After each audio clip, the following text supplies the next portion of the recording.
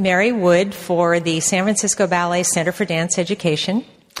It's my very real pleasure to welcome you to the War Memorial Opera House this evening, January 23rd, 2010. This is opening night of our 77th repertory season, and this is the opening of Helgi Thomassen's Silver Season, his 25th season as artistic director of San Francisco Ballet. Hardly seems possible, but it's going to be a terrific season. As many of you who are long-timers know, these Meet the Artist interviews, our Points of View lecture series, and other programming is recorded for podcasting. I hope you will go to our website, sfballet.org, look for the podcasts, and look for all kinds of other information about educational programming. It's, again, my pleasure to welcome you here tonight, and I'm very, very pleased to introduce my guest for this evening, who is a relatively new member of the San Francisco Ballet family, in a manner of speaking, the new Ballet Master and Assistant to the Artistic Director, Bruce Sansom. So welcome, Bruce. Thank you very much. Lovely mics. You can all hear? Oh, wonderful.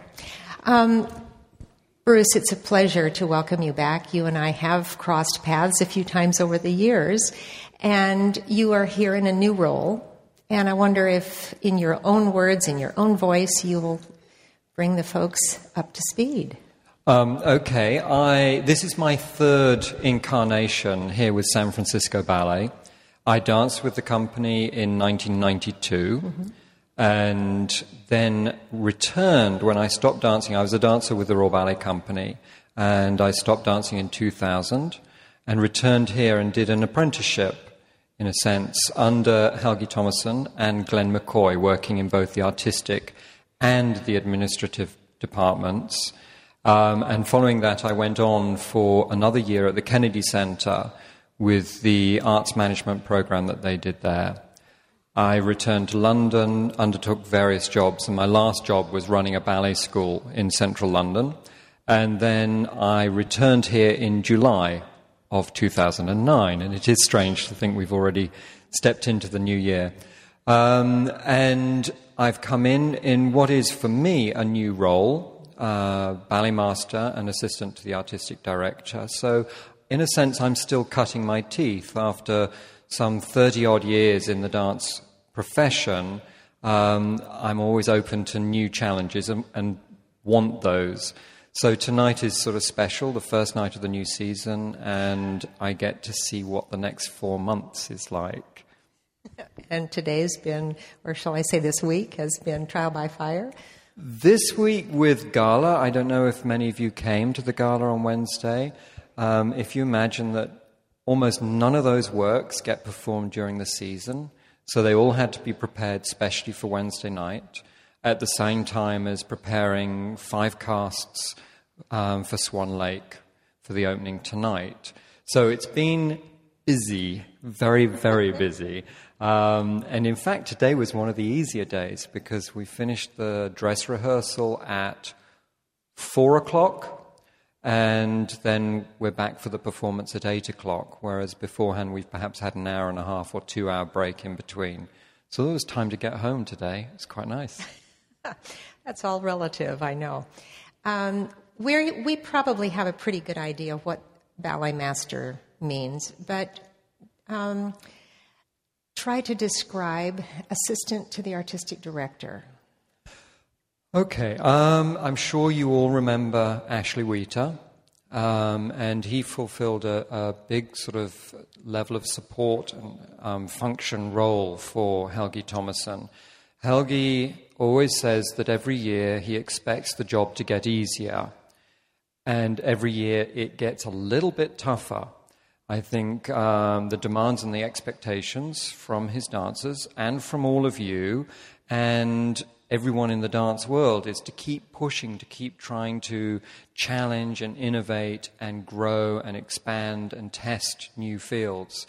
And there's new areas of interest. I mean, just like today, this being podcast, different ways that dance can be presented, and all of these things have to be taken into account. So the simple task of selecting a repertoire, selecting dancers, casting those dancers, and then getting the performances up and ready is just part of the job. Of course, it's the major part, but there's so many other aspects to it.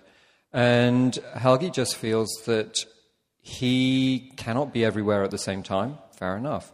And he needs levels of support that he knows that there are one or two people who can attend meetings on his behalf and report back to him so that he can be looking after as many of the things that he really needs to on a daily basis.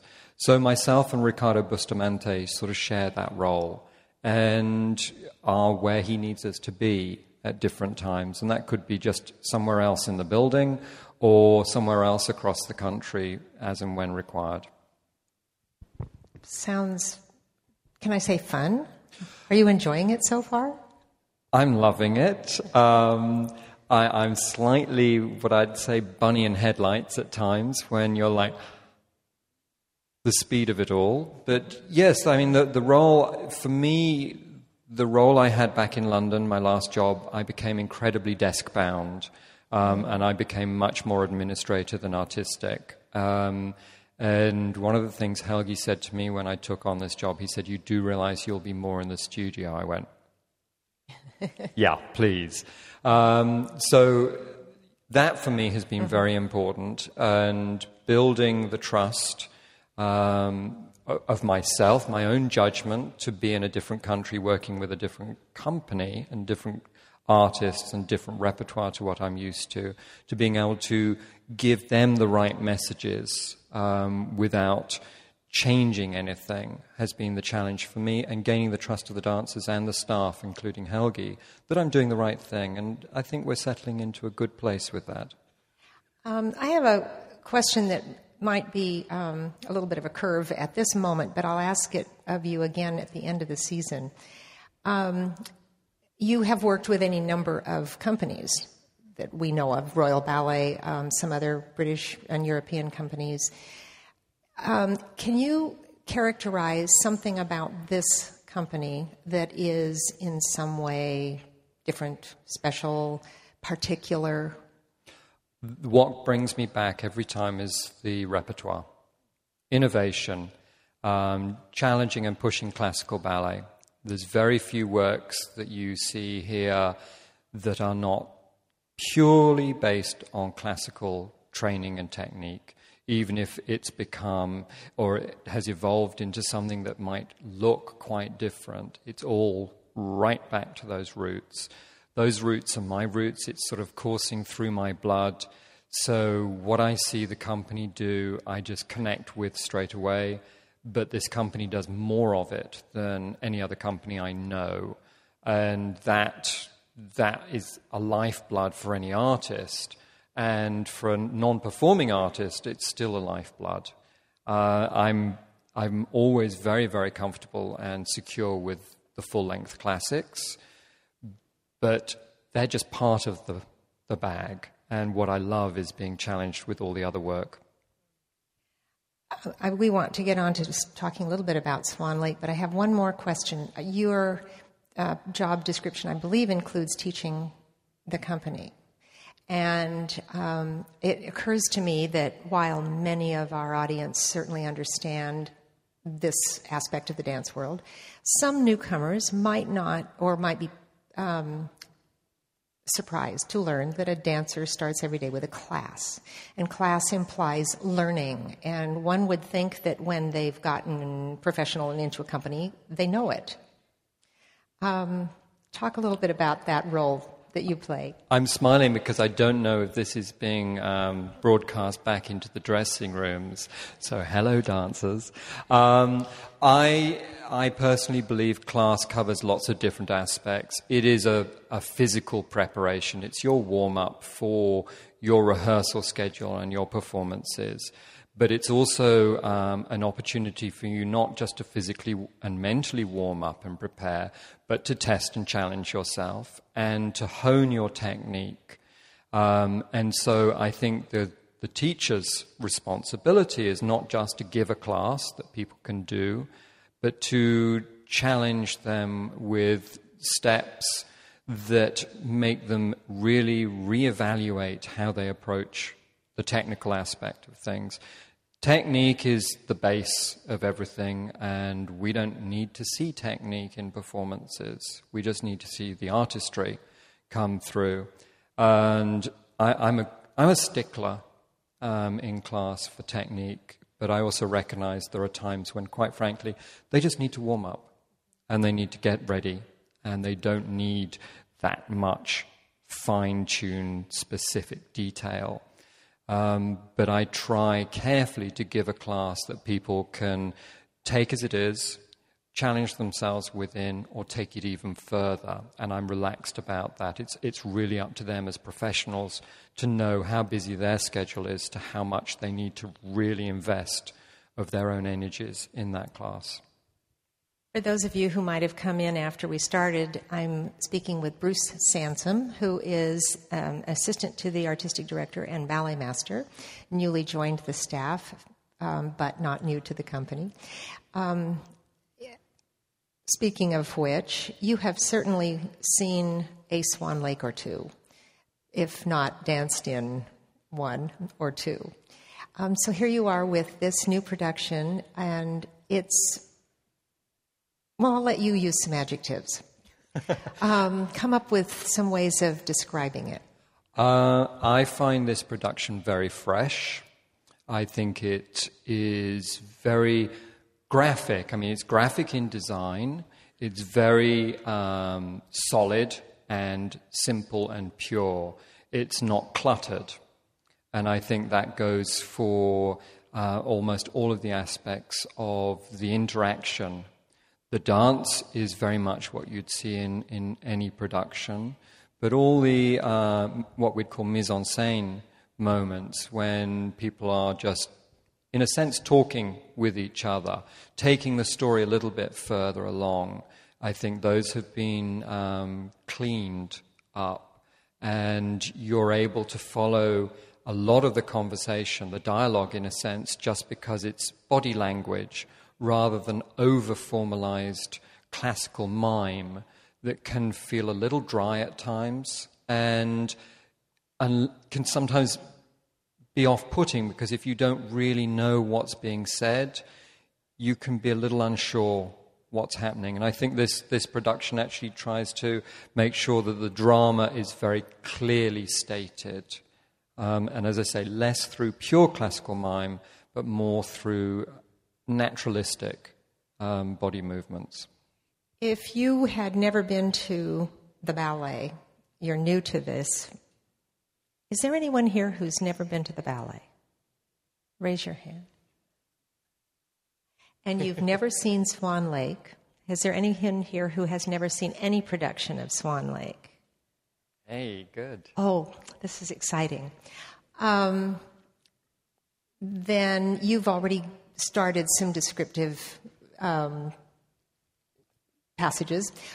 What can they expect? What are they going to see? And what do we hope they take away from this evening? And just as broad as possible. Okay. What I hope you really get is the sense of the drama and the individual characters, performers' characters, and the plight that they find themselves in at different times. It is a fantasy story, but it's told, as I say, as purely and simply as possible. And you really, what I want you to get drawn in by is the artistic interpretation. They will dance, these dancers can dance their socks off, and you can all just sort of revel in their achievements that way. But that's important, but what I want you to see is what they're doing within that dance. And that's what these company members really can do. It's sort of quite difficult to really tell you what to look for or what you might get out of it, but I just hope that you feel a big emotional pull from it in lots of different ways. jubilation, desperation, fear, love, all of those sorts of adjectives just pushing their way through the drama. We should probably mention the music. It's by Tchaikovsky. And if you've never seen Swan Lake, you will recognize some bits of it without doubt. And I should think quite a few of us could sing the overture from start to finish without being wrong at all. Likewise, for those who are longtime ballet supporters and audience have seen Swan Lake in probably multiple productions and maybe haven't seen this one. You've already alluded to some things. Anything else come to mind that they're going to see when they watch tonight? I think what I've said, really, that I think this is a very cleaned-up version. It's stripped away, but it adds an element with the prologue of you will see. I don't want to give too much away. I'm really not sure what to say, other than I want you to sit back and enjoy it and feel that you've been on a huge journey and you are exhausted by the end of it. Would it be fair to be a little bit reassuring and say that a great deal of the very traditional and very wonderful choreography is still here? Absolutely. It is a traditional production. Some of the divertissement and a lot of Act 1 is re-choreographed by Helgi Thomasson, but you would be happy seeing that in any traditional production. And then the famous White Act, Pas de Deux in Act 2, is as I know anywhere, as is Act 3. Act 4 is his own version. But it could sit in any production very comfortably. It might be costumed differently or it might be in a different set, but you would be very comfortable with it. I know it's our tradition to invite members of this audience to ask questions, and we may have arrived at a point where we could open it up to any questions you might have. Let's start right here. Could you say something about the roles of the various ballet masters? And I will repeat questions. She's asking about the roles of the various ballet masters. Interesting question. Okay, well, let's see. This season, as usual, there are 8 programs, 3 full-length programs, and 5 mixed programs. So there are 4 ballet masters. There's myself, Riccardo Bustamante, Betsy Erickson, and Anita Pacciotti. And we all take responsibility for different ballets across the season. In the full lengths, we all have different aspects of the production that we're in charge of. Betsy Erickson is in charge of the Swans. So she's really Act 2 and Act 4. I've been looking after Pas de Trois and the Aristocrats and 2 of the principal couples. Riccardo has been looking after other principal couples as well as Pas de Trois and Aristocrats, depending on where I am at different times.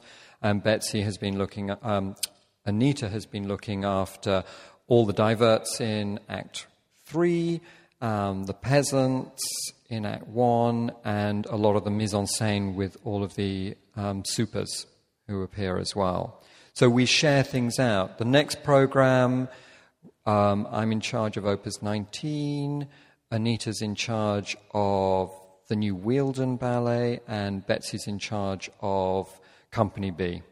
And so things get shared out. I think we've all got something in every program. Good question, and that's sort of tells how you spend your days and weeks. And another question, sir.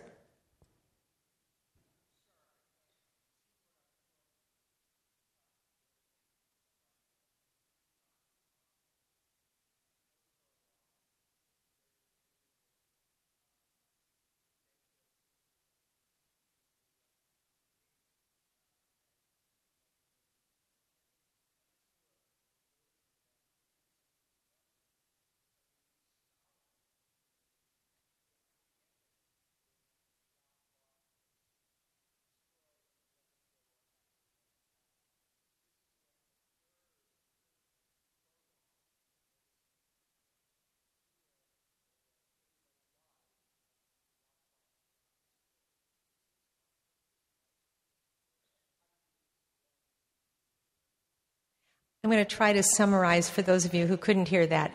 There are certainly versions all over the world and throughout history of this ballet, and they have different endings and different beginnings, and yet somehow they all still get the name Swan Lake. Can you, got a couple minutes, unpack that? I think it just goes to show that productions aren't tied overly. The Bolshoi production with the prologue was a wonderful concept. And did you enjoy it, the prologue? Oh, then the Kirov one. I'm trying to remember which one.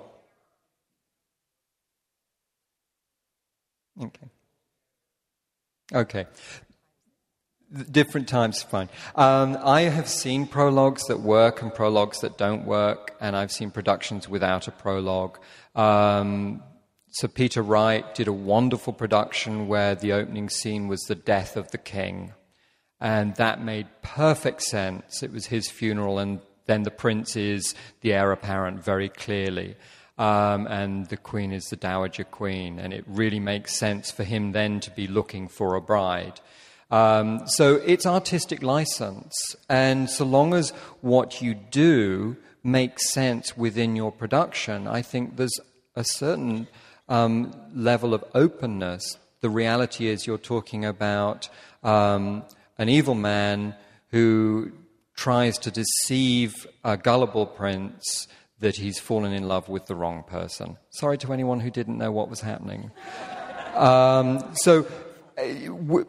In and around that, you can do lots of things. The divertissements in Act 3 are sometimes purely and simply divertissements. Sometimes they are introduced by Rothbart, the evil man, and he brings them to the court. Sometimes they are international players who are bringing a princess for the prince to consider marriage to. All of these have a degree of truth about them, so long as they sit well within the production. So I think unlike perhaps some of the operatic scores where it's very, very set and structured, there's much more license around these aspects of dance productions. I think the score is actually considerably longer. The original Act 3 pas de deux, what we all know as the traditional Black Swan pas de deux, original production was the music that's now used for Tchaikovsky pas de deux. So mix and match, depending. I think it's worth noting that I have read about a version of Romeo and Juliet in which they didn't die in the end.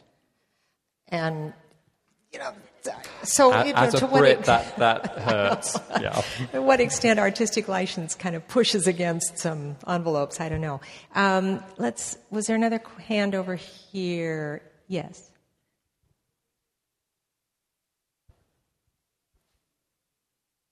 I can't hear you. I'm really sorry.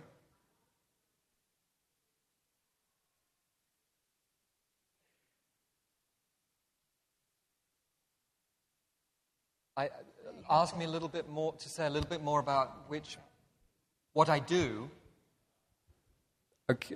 Okay. My day at the moment consists of looking at casting for rehearsals and performances and checking that everything is clear along with the other ballet masters. I teach company class 1, 2, maybe 3 times a week.